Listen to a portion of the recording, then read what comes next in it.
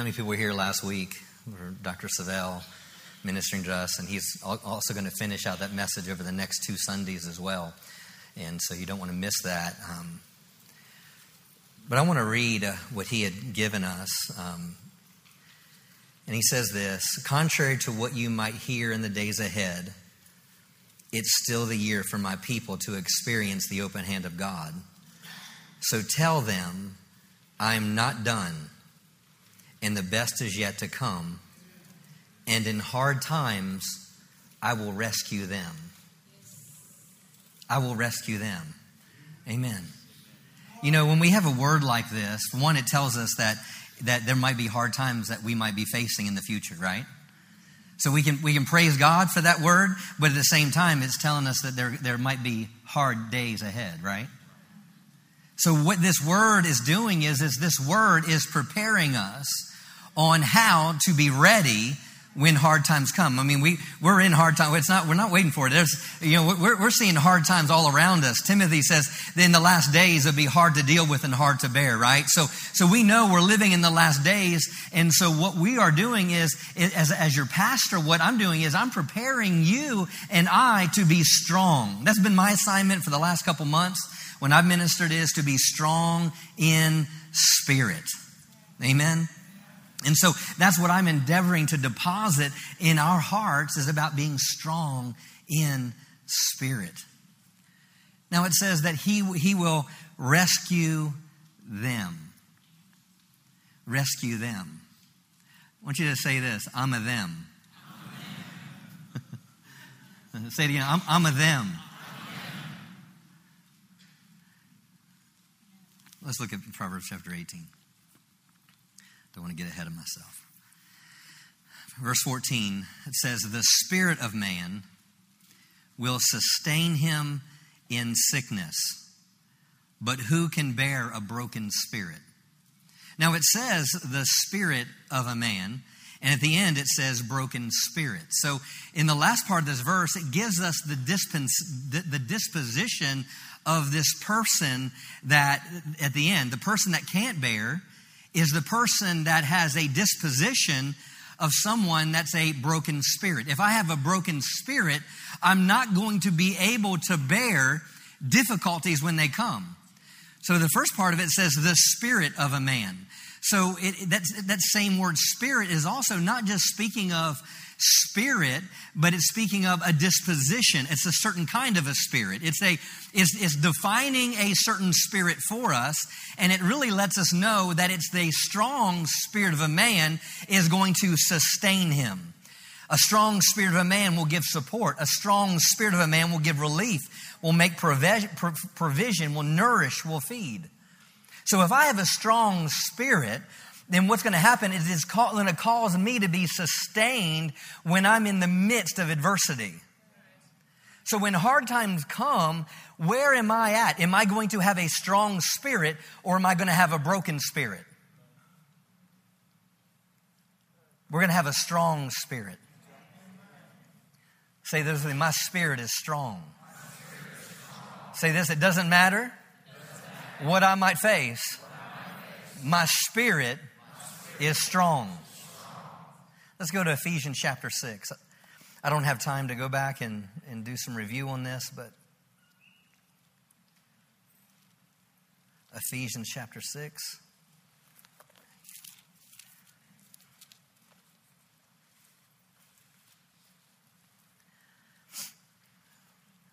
Verse 10. These have been our 2 key scriptures. Finally, my brethren, be strong in the Lord and the power of his might. Put on the whole armor of God, that you may be able. That you may be able. So he's talking about ability. So there's something that I've got to put on if I'm going to have ability. Here he said, be strong. Last week or 2 weeks ago, I talked about how this is an encouragement. Be strong. This is a correction. If you're not strong, get strong. Amen. You know, so he's saying be strong, and then I talked about identity. Be. If someone is weak or someone is strong, then that can recognize their identity. Oh, well, that person is short. That person's tall. That person's lazy. That person is diligent. So those adjectives, so to speak, is setting an identity to something. So he's also talking about your identity needs to be strong. Who you are needs to be strong. Church of Ephesus, I'm telling you, you need to be strong. Church of Heritage, you need to be strong.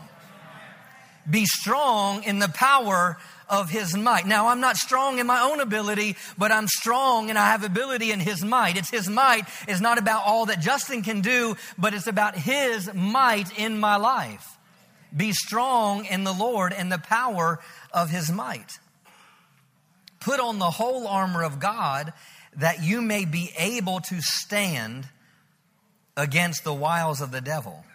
For we do not wrestle against flesh and blood, but against principalities, against powers, against the rulers of darkness of this age, against spiritual hosts of wickedness in heavenly places. Therefore, take up the whole armor of God. There it says again, that you may be able. So there's something that I'm going to have if I'm going to overcome the attacks of the enemy. That you may be able to withstand in the evil day, and having done all to stand, stand therefore, having girded your waist with truth, and having put on the breastplate of righteousness.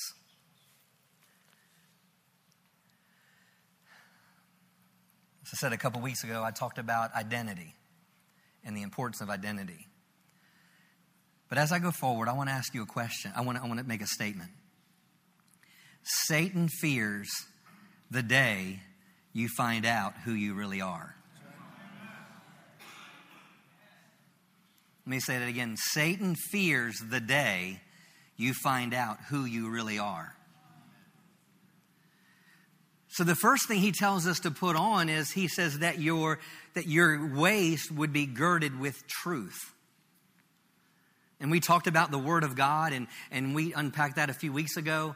But I just couldn't get away from that. And we'll talk about this understanding who you really are. But everything comes back to this truth. Your waist, King James says your loins girded. It means to wrap around with the belt. It means to fasten this truth around you. It means it's so close to you that it becomes a part of you. James says it this way, receive the engrafted word. He says, lay aside all things of your flesh, and with meekness receive the engrafted word, the engrafted. To engraft something means to make it a part of it. It doesn't just mean to all of a sudden I'm going to put it on like a coat. No, it actually is a part of me. It's just like my skin would be. That's how close this is. It's a part of me. That receive the engrafted word that has the ability to save your soul. So receive this word. So here he says, put on this belt, put on, and that your waist is girded with truth. This truth is something that we have to hold on to, because this truth is what shapes our identity. And you may ask, well, what do you mean your truth shapes your identity? Let's change the word for a moment from truth to just information. Your information up to this time in your life is what's shaped your identity. Maybe you've heard your entire life you're a failure and you'll never make it. Maybe you heard, well, your mother and your father were failures and you'll be a failure too. Maybe you've heard your entire life that you'll never have money, you'll never be out of debt, you'll never be prosperous. You're just going to be like your family was. You're never going to get beyond where you are. Well, this is how you've been for the last 20 years, and you'll probably be like this for the next 20 years.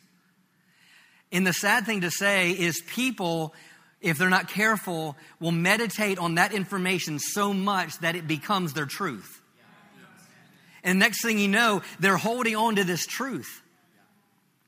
The enemy will say, oh, well, you're a homosexual, or you're a transgender, or you're this. And people are trying to seek all sorts of information from the world, trying to shape their identity. And they're getting all this information from different places. And the next thing you know, they treat it like it's truth when really it's deception. And the next thing you know, it becomes the reality.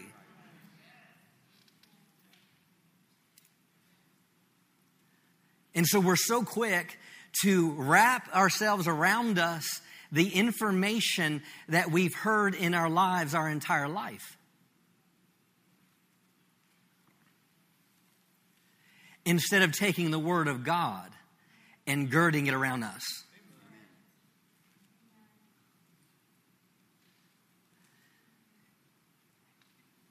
Your identity in God is so much greater from where you came from.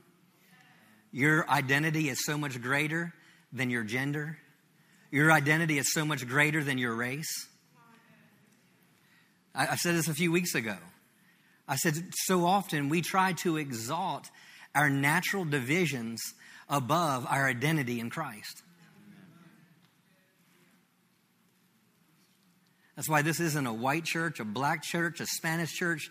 I'm telling you, the blood of Jesus is red, and that's all that matters.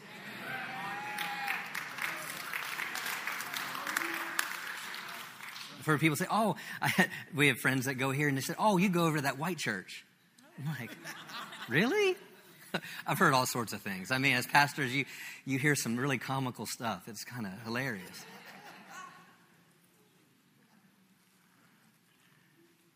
Because we have to totally get out of our minds on how our lives and our thinking has been shaped our entire life. Gird around your waist the truth. See, the enemy is always wanting to try to steal and take away God's truth. Because the whole point in this scripture, he's saying, you know, we don't wrestle against flesh and blood. He's saying, put on this whole armor so we can stand against the wiles of the enemy, right? These are the schemes, these are the plans, these are the thoughts of the enemy. So it's the thoughts of the enemy that's trying to keep us from who we really are and stepping into our true identity. So the first thing he says, he goes, he's girt about your loins around with truth. Why? Because if you don't gird around this truth and hold to this truth, the enemy will take it from you. You're like, well, that might work for Pastor Phil, but that wouldn't work for me because of this, that, and the other. No. If the Word of God says it to you, then you have a right to it. That's why you're like, hold to this truth. That's why the Bible in James it says, look at this word as if you were looking into a mirror. Look at this word as you're looking into a mirror. But the problem is we may come to this word on Sunday, and it says that when you walk away from this mirror, then it says you forget the man that you really are. So when you exalt a truth that's higher than this truth, you're going to be deceived and you're going to let go of your identity. And I'm telling you, Satan fears the day that you find out who you really are. I'm telling you, Satan fears the day when the church really finds out the purpose of unity. Satan fears the day that we really find out on why we've been filled with the Holy Spirit. Satan fears the day that you get a hold of the Word of God. Satan fears the day that you stand on the Word of God. Satan fears. He fears this. He's afraid of you. You know, he was afraid of the Messiah. He was afraid that way throughout time. He tried to kill every major leader. He tempted them. Even great leaders like King Uzziah, from a young age, it said as long as he sought the Lord, he was made to prosper, but yet eventually got him over into pride. Why? With David, one of the greatest leaders and rulers the world ever seen, he tempted him with Bathsheba. Why? Because the enemy was out for whoever was going to destroy him. You're like, what do you mean, Pastor? God's prophetic word. Genesis 3:15.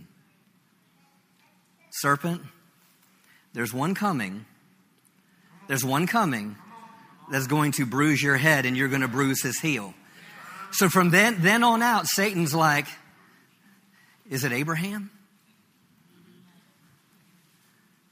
Maybe it's Noah. And see, he got to Noah days and Satan's sitting back. He goes, every mind is evil continuously. I've got them right where I want them. So no matter who you look at, why do you think the leader Pharaoh, in Deuteronomy it said, he said he was afraid, or Exodus chapter 1, he goes, Pharaoh was in fear because now the Jews had multiplied, and if we don't do something about this, the Jews are going to become greater than us. So what did Pharaoh do? He says, go out and kill everyone that's 2 years of age. Do you think that was really Pharaoh wanting to do that, or was that this deliverer? This deliverer is going to come from Jacob. This deliverer. So what I think Satan's whispering in the ear of Pharaoh, it wasn't about Pharaoh, but it was Satan said, maybe if you kill where the deliverer is going to come from, then he's not going to bruise my head. Why do we see with Herod, another leader, all of a sudden he gets word and he sends out shepherds. He sends these wise men out. He goes, can you go find out where he's going to be born? No, he wanted to know where he was going to be born so he could take him out. Because what happened is the people he told to go out never showed back up. And it'd been 2 years later, and that's why he goes, go to this area, and I want you to go kill everyone that's 2 years of old and younger. Because it's got to be him. It's been 2 years, so kill every male. But yet God speaks to Joseph and Mary and says, go down to Egypt.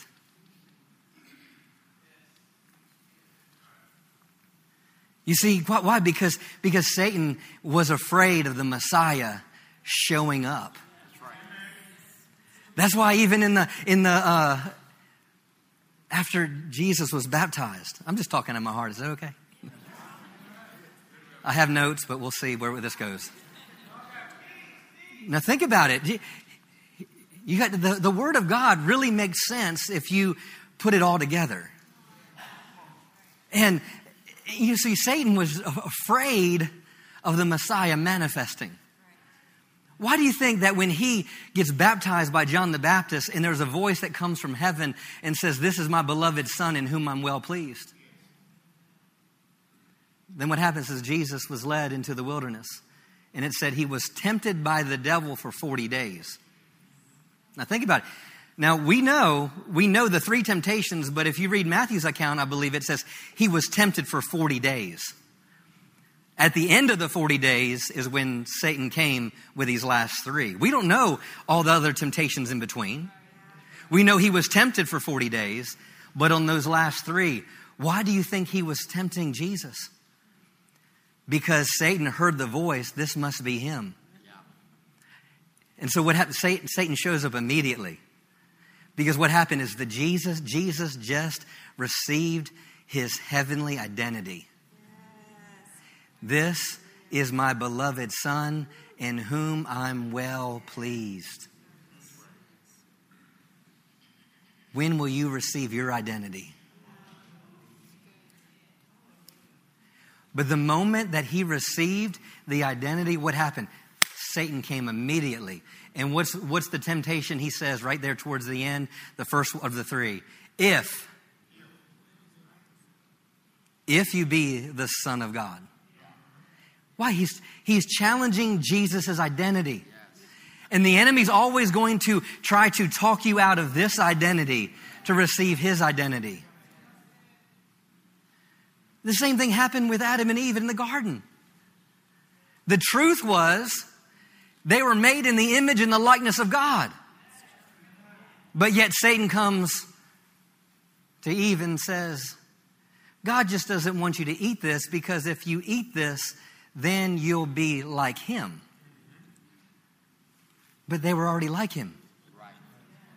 He's trying to deceive them out of who they already were. And so here, Satan, I believe it's kind of looked like this. Whatever that fruit was, Satan's kind of just throwing it up in the air and saying, yeah, Eve. We don't know. I believe this was actually a long period of time of building a relationship and hearing the voice of the enemy. And He's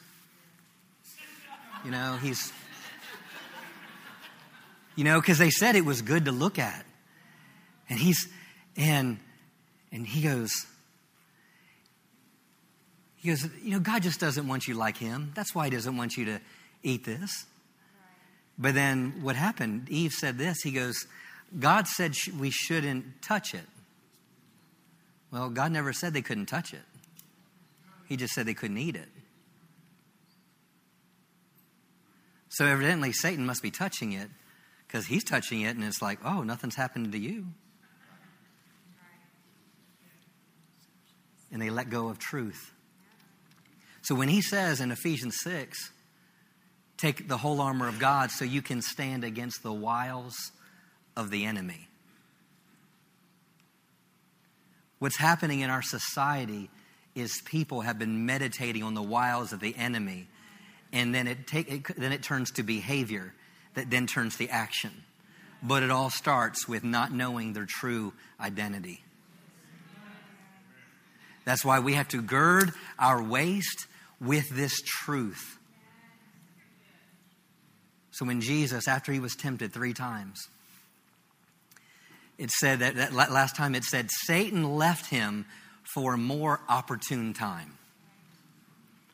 Meaning Satan wasn't done. He was coming back. But it said that angels came and refreshed Jesus. And it said he came out of the wilderness in the power of the Spirit. And then he went to his hometown and he stood up and he read Isaiah chapter 61. The Spirit of the Lord is upon me because he had anointed me to preach the gospel to the poor, to heal the brokenhearted. What happened? He came out he went into the wilderness having received his identity, but he came out of the wilderness walking in the identity. And the thing is a lot of times we've had our identity as head knowledge, but it's never become a reality in our Christian walk.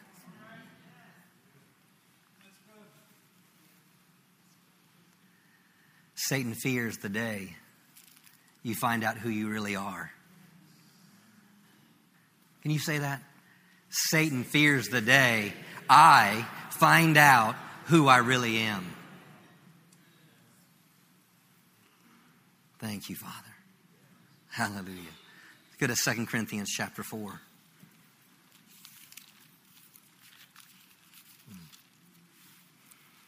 Hallelujah.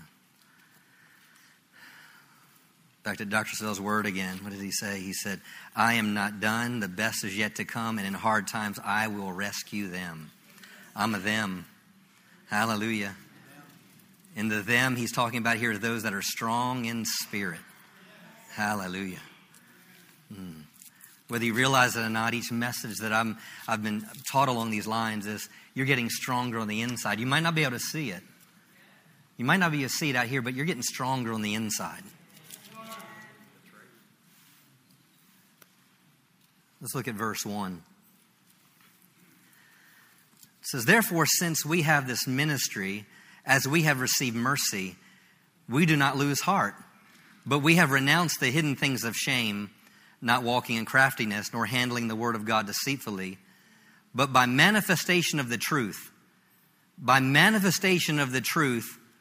commending ourselves to every man's conscience in the sight of God. But even if our gospel is veiled, it is veiled to those who are perishing, whose minds the God of this age has blinded, who do not believe, lest the light of the gospel of the glory of Christ, who is the image of God, should shine unto them. What does that mean? The God of this world is blinding the minds of people so they don't see the truth. That's what Satan's doing. So if you see everything that's happened in our society and things that are taking place, ultimately behind the root of everything, it is the God of this world that is blinding people to keep them from seeing the gospel of Jesus Christ. Let's go to Romans chapter 1. We're going somewhere. Romans chapter 1. Satan fears the day you find out who you really are.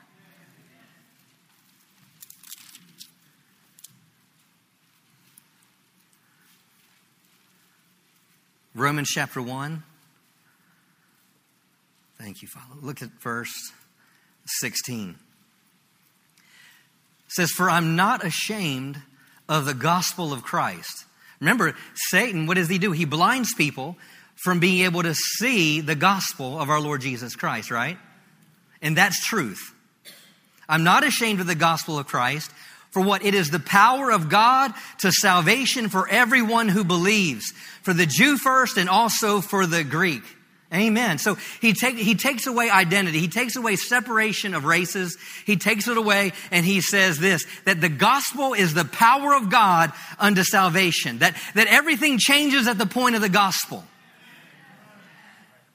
The God of this world does not want people to see the gospel, because if they hear the gospel and see the gospel, then all of a sudden they'll recognize something they've never recognized before, because that's where the power is. It's the gospel. You know, and hearing the gospel preached, the good news preached, and receiving it is the method and means of salvation, making Jesus the Lord of my life. But what's happened is we've taken that as a point of, I've received Jesus and I'm going to heaven one day, and religion stopped there. They capped it there. It's like, okay, praise the Lord, Pastor Phil, I made Jesus the Lord of my life. I'm going to heaven one day. So let me sit back and let me do nothing and let me go about my way. I'm going to heaven one day, but you know what? I'm not going to really change a whole lot because, but hey, I'm going to heaven one day. You know what? Well, no, there's other people that have calls on their life, and you know what? I'm just going to be a Christian and well, I'm going to go to church, but it may not go anything beyond that. But you know what? I'm saved. I'm saved. Well, praise the Lord. And I'm not making light of that, but if we stop at a salvation experience, then what happened is the enemy has us convinced to never step into who we really are. And then we mental assent of, well, I said a prayer 38 years ago, but I've never allowed that to shape my future. And I'm not saying you're not going to heaven. I'm not the judge of that. That's not the point. The point is there's so much more. And Satan fears the day you find out who you really are. Now, before I read further, I'm just going to go back and quote Ephesians 6 again. Take unto you the whole armor of God, that you may stand against all the wiles of the enemy. He goes on to say, we wrestle not against flesh and blood. Then he says it again, wherefore take unto you the whole armor of God, that you may be able to withstand the enemy in the evil day. Having done all to stand, stand therefore, with your loins girt about with truth. Then it says, with a breastplate of righteousness.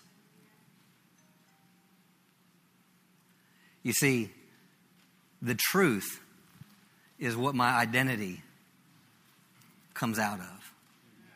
But what is this weapon? He says, this breastplate of righteousness. Now let's look at Romans 1 again. Verse 16, for I am not ashamed of the gospel of Christ, for it is the power of God to salvation for everyone who believes, for the Jew first and also for the Greek. Now listen to this. For in it, what is it? The gospel. The righteousness of God is revealed. Righteousness is revealed. From faith to faith, as it is written, the just shall live by faith. Now, there's a lot we could talk about in this one verse. But the gospel takes it a step beyond just this, I'm going to heaven one day. And it says that in this gospel, righteousness is revealed. Another way to interpret that is righteousness is made available. Religion has taught people throughout history that you can't be righteous. Religion has taught, Pastor, there's none righteous, no, not one. Well, Isaiah says, that righteousness is like filthy rags. Yeah, my natural righteousness is like filthy rags. But we're not talking about my righteousness. I'm talking about his righteousness. Righteousness is revealed. A couple weeks ago, I referred to 1 John in 3 different scriptures. In 1 John, it talked about Jesus Christ, and it says the righteous. It talks about, in chapter 2, it says, little children, abide in him, Jesus Christ the righteous, that you can have confidence and not shame if you know he's righteous. But then in 1 John 4, it says, as he is. Who is he? Jesus the righteous. As he is in this world, so are we. You're righteous. You're righteous. You are righteous. The moment that you made Jesus the Lord of your life, you are as righteous as you'll ever be. That kicks over some sacred cows for some religious people. You are just as right. When you made Jesus the Lord of your life, you were just as righteous as you'll ever be. You are righteous. So this belt of truth, this truth I hold on to, it is what's revealed. This gospel is what's revealed to me, my righteousness. And far too long, the enemy has tried to deceive and talk people out of who they really are. Why? Because the enemy fears the day you find out that you're the righteousness of God in Christ Jesus. The enemy fears the day that as he is, so are you in this world. As Jesus is, wait a minute, you're talking about Jesus, the Son of God, as he is, so am I in this world? You mean I can do what Jesus did? Yes, you can do. And Jesus said, greater works than you do because I go to the Father. Take the limits off your identity. Take the limits off the identity that the enemy has said, okay, well, one day you'll be able to lay hands on the sick. One day you'll be able to sing and praise God in front of people. One day. No, now you're the righteousness of God in Christ Jesus. Right now I'm the righteousness of God in Christ Jesus. I am righteous. I'm not saying something about myself this morning or about you that God didn't already say about you. He who knew no sin became sin that I would be made. Now, it didn't say become. See, become would relegate a process. But be made is I'm made. I was a sinner, but now I'm righteous. I'm righteous. I'm just like Jesus. I'm just like Jesus. And so when I pray for sickness, sickness has to leave just like it left when Jesus prayed for them. The kingdom of God is not somewhere far away.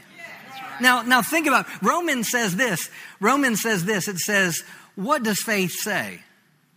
What does the righteousness of faith say? It says, it does not say, this is Romans chapter 10, it does not say to have Christ come up. And righteousness of faith doesn't say, okay, Jesus, can you come down here and do something about it? No, it says that righteousness, it says it's in my heart. It says it's near me. That's what it says faith is near me. It says it's in my heart, in my mouth. Meaning my righteousness has nothing to do with Jesus having to do something else.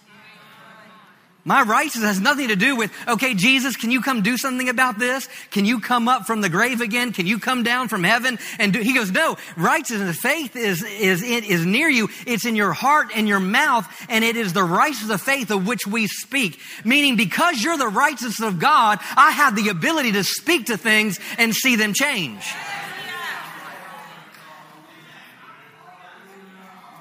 Hallelujah. Thank you, Father. Hallelujah. I'm the righteousness of God in Christ Jesus. I'm the righteousness of God in Christ Jesus. We have to renew our mind to who we are, because if we really did it, if we really knew who we are, I'm telling you, our prayers, we would start praying bolder prayers. Hallelujah. Hallelujah. Hallelujah. Thank you, Father. Righteousness. Righteousness. I'm strong in spirit, because I know who I am. Hallelujah. Just nudge your neighbor and say, I'm the righteousness of God in Christ Jesus. Hallelujah. Thank you, Father. Hallelujah. I think I said a couple weeks ago, you're like, well, Pastor, you don't know what I've done. You don't know what. Hey, start allowing who you are on the inside, your outside, to catch up with your inside. Hallelujah. Hallelujah. Thank you, Father. Thank you, Lord. I'm strong in the Lord and the power of His might. Why? Because I know who I am, and I'm the righteousness of God in Christ Jesus. Hallelujah. Thank you, Father. Hallelujah. Thank you, Father. Let's go to Psalms 92. I got off my notes a while ago, so guess we'll just keep going this direction. So let's go to Psalms 92. Now that you know that you're the righteousness of God, hallelujah. Psalms 92.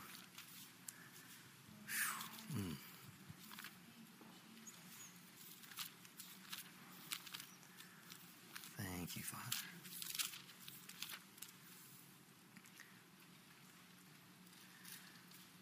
Let's look at verse 12.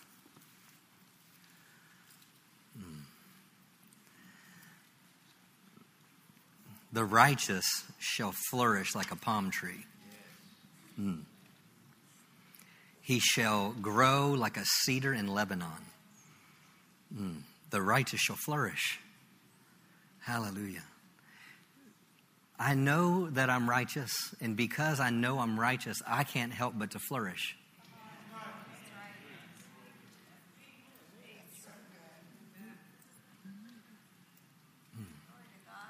You're like, well, Pastor, you know, I have this job, and this is all my paycheck is.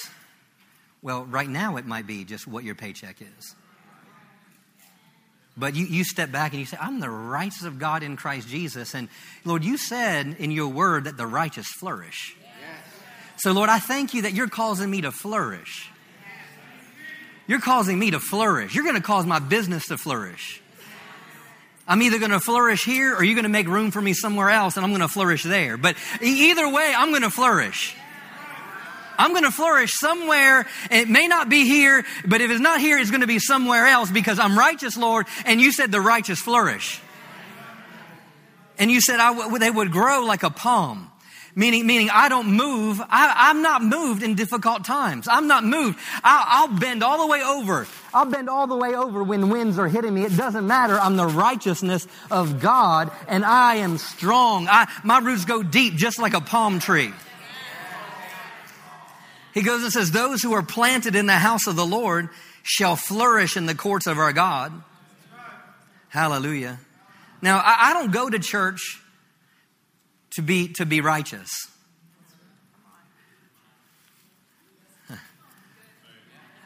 I'm not here today just so I can say, okay, one more week, I'm righteous again because I went to church. No. Righteous people go to church. Righteous people gather. Righteous people like to gather with other believers. Because iron sharpens iron, right? Hallelujah. Iron sharpens iron. So my righteousness with your righteousness, God on the inside of you and God on the inside of me, we're so much greater than when we are by ourselves, right? So here, I'm planted. I'm planted. Why? Because that's what righteous people do. And it says, I flourish. And I like this. It says, they shall still bear fruit in old age. They shall be fresh and flourishing. The original translation of that fresh is full of oil and sap. Hallelujah. I'm full of oil and sap. Hallelujah. I'm sappy. I'm sappy. My wife will tell you I'm sappy. I'm oily.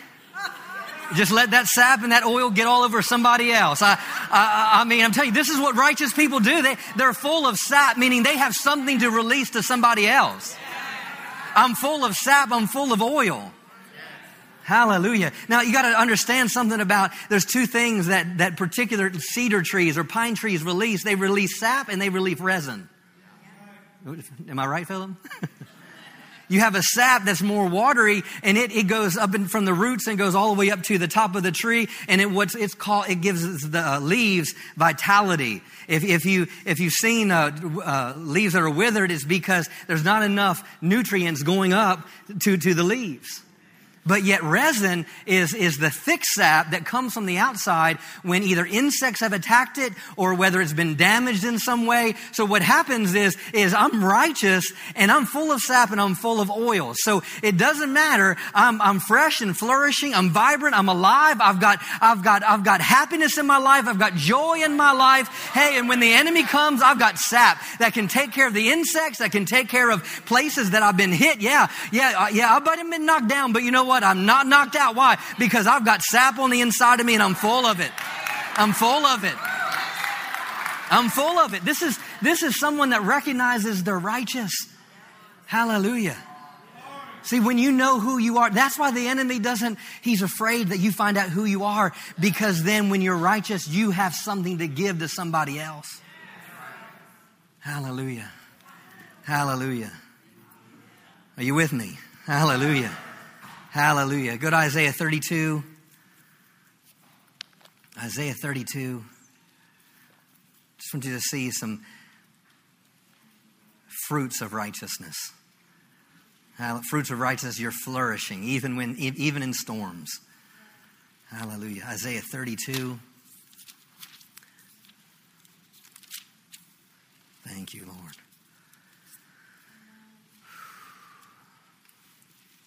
Sometimes I don't tell you scriptures. Sometimes the verses and where I'm going, because sometimes I don't know where they are.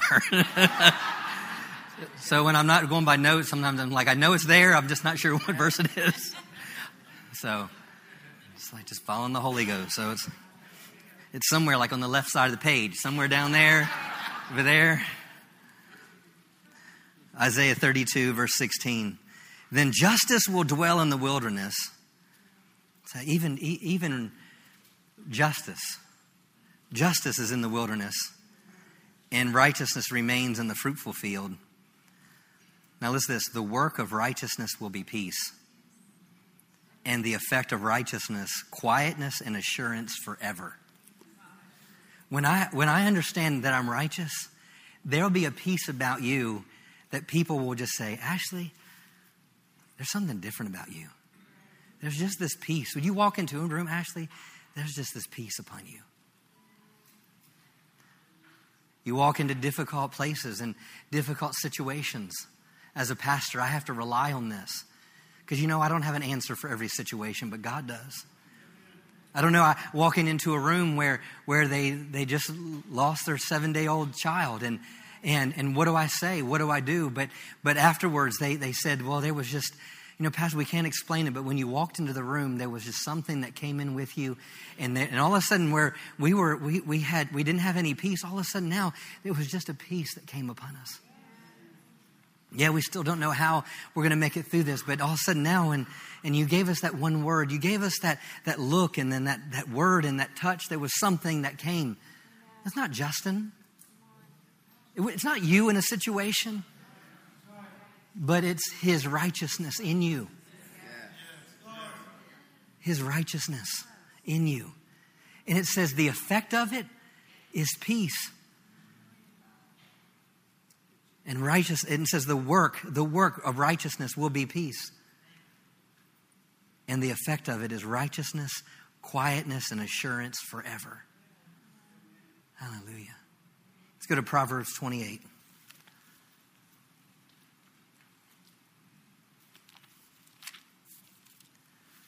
Verse 1.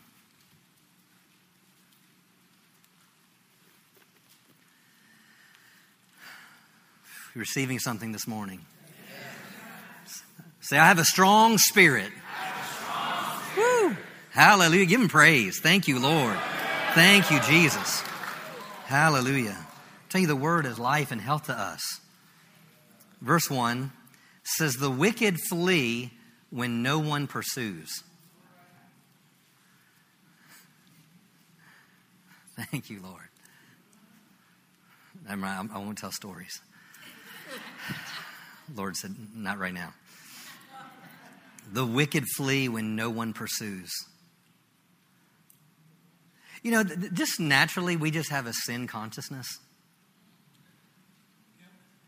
You know, you could be just driving. I go back and forth to Granbury a lot on, 377, and you can have your cruise control set, and you're at the right speed. But all of a sudden, you see a police. It's like, wait a minute, I'm going the speed limit.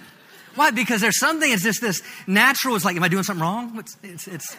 There's this natural, it's like, you walk into a room and people are whispering and you think they're talking about you. Or there's things that happen, and the enemy, and it's why? Because there's just little things on the inside of us that we see ourselves with insufficiencies instead of seeing ourselves the way God sees us. And that's a little simple illustration. But here he says, the wicked flee when no one pursues. I remember being that person and after, coming and serving God, but then all of a sudden start going another direction and living a different way. And, coming to church, and I'd come and sit on the second row or the first row and then the second row. And then after a period of time, I'm thinking this way, I'm doing this, and I'm have these other actions. And next thing you know, I move a little farther back. Because you know what? After all, I don't want the pastor to read my mail because I've been living in sin. And next thing you know, it's like a little bit more time goes by. And next thing you know, I'm sitting in the back row. Well, because I don't want anyone really to see. I don't want people to just know, really what's going on the inside of me. Why? Because that is this unrighteousness attitude that the enemy will deposit and will cause you to run away from where you're supposed to be. And it says, it said the wicked flee. Really, it means someone that feels unrighteous will flee, and yet no one's running after you. No one's running after you, but you're still running. But then it says, but the righteous are bold as a lion. Hallelujah. Righteous. When the enemy fears you finding out who you really are, because when you step into boldness, oh goodness. Boldness to step out and obey. Boldness to step out and obey. Hallelujah. Boldness. So when you know who you are, there'll be a newfound boldness. Boldness on how you lay hands on people. Boldness to speak a word into the life. A boldness to maybe do something you've never done before. Why? Because you know that you're the righteousness of God in Christ Jesus. Hallelujah. Go to James 5, and the Lord said, stop after this.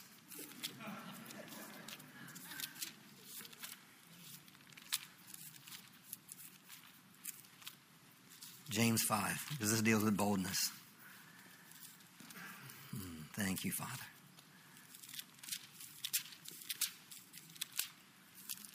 Thank you, Father.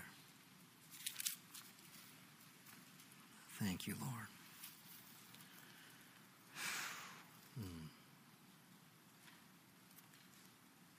Thank you, Lord.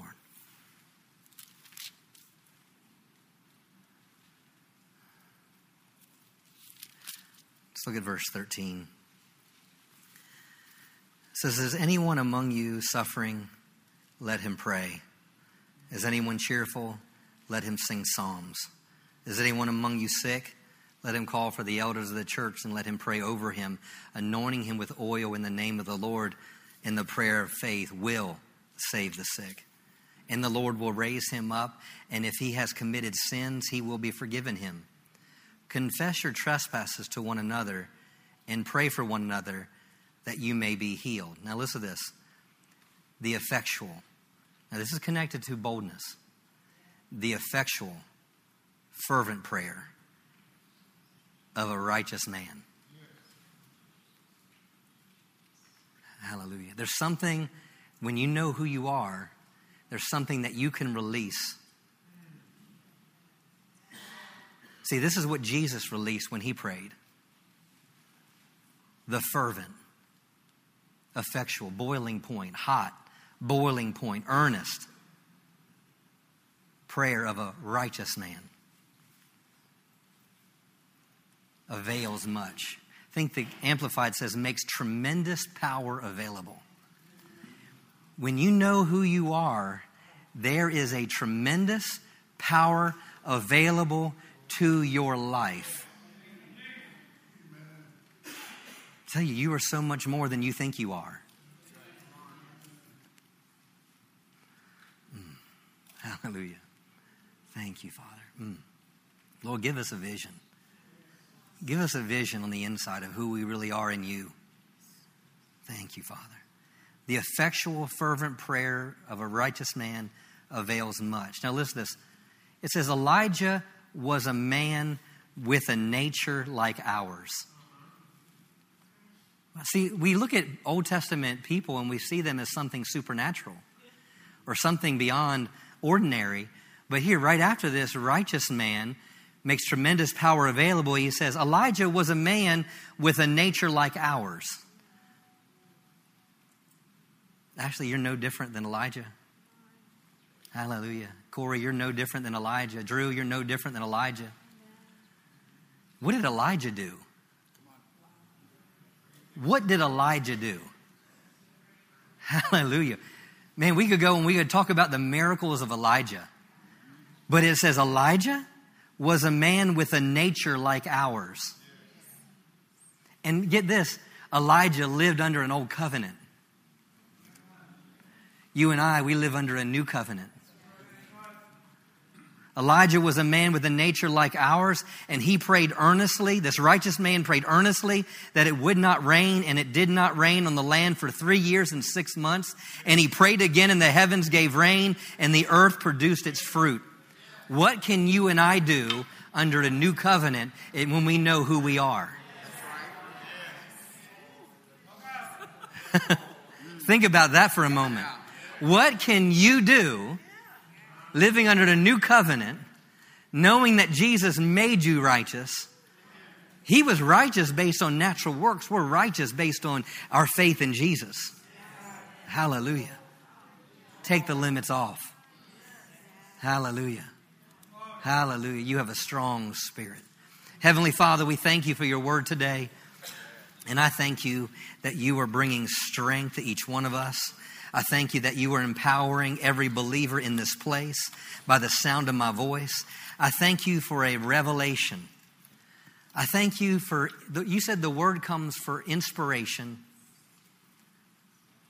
So I thank you, Lord, for inspiring us today to get a glimpse of the possibilities.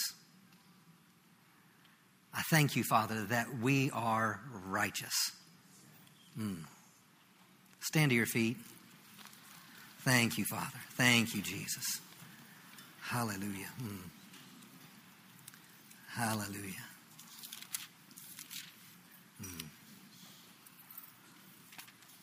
Thank you, Lord.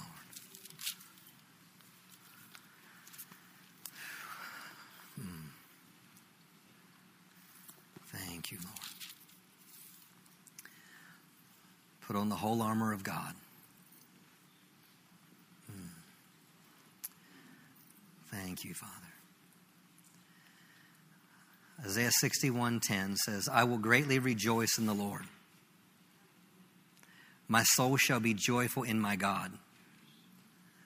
Now, why should this person rejoice and why should they be joyful? For he has clothed me with a garment of salvation, and he has covered me with a robe of righteousness. So here Isaiah is writing and he's saying, I greatly rejoice, and my soul shall be joyful in God. Why? Because I've been clothed with garments of salvation, and he covered me with a robe of righteousness. You and I have something to rejoice about. And we have something to praise about. Hallelujah, because we've been covered with a robe of righteousness. Hallelujah. Can you give him praise this morning? Can you give him a shout of praise this morning? Hallelujah. I've been made righteous. Now get this. I'm not just covered anymore. I am. I'm not just covered anymore. I am. I'm not just covered anymore. I am. Woo! Hallelujah. I am righteous. Thank you, Jesus. Woo! Hallelujah. You are. Thank you, Father. Oh, thank you, Lord. Lord, thank you that this word just settles in on our hearts. And thank you, Lord, for the fruit of, one, a revelation of this righteousness. And then also, Father, that as this righteousness flows from our life, we will flourish. We will have peace. And we will have boldness like we never had before. Lord, I thank you for growing us up and growing us up quickly. I thank you for it in Jesus' name. Amen. Give him a shout out for praise, Pastor Phil.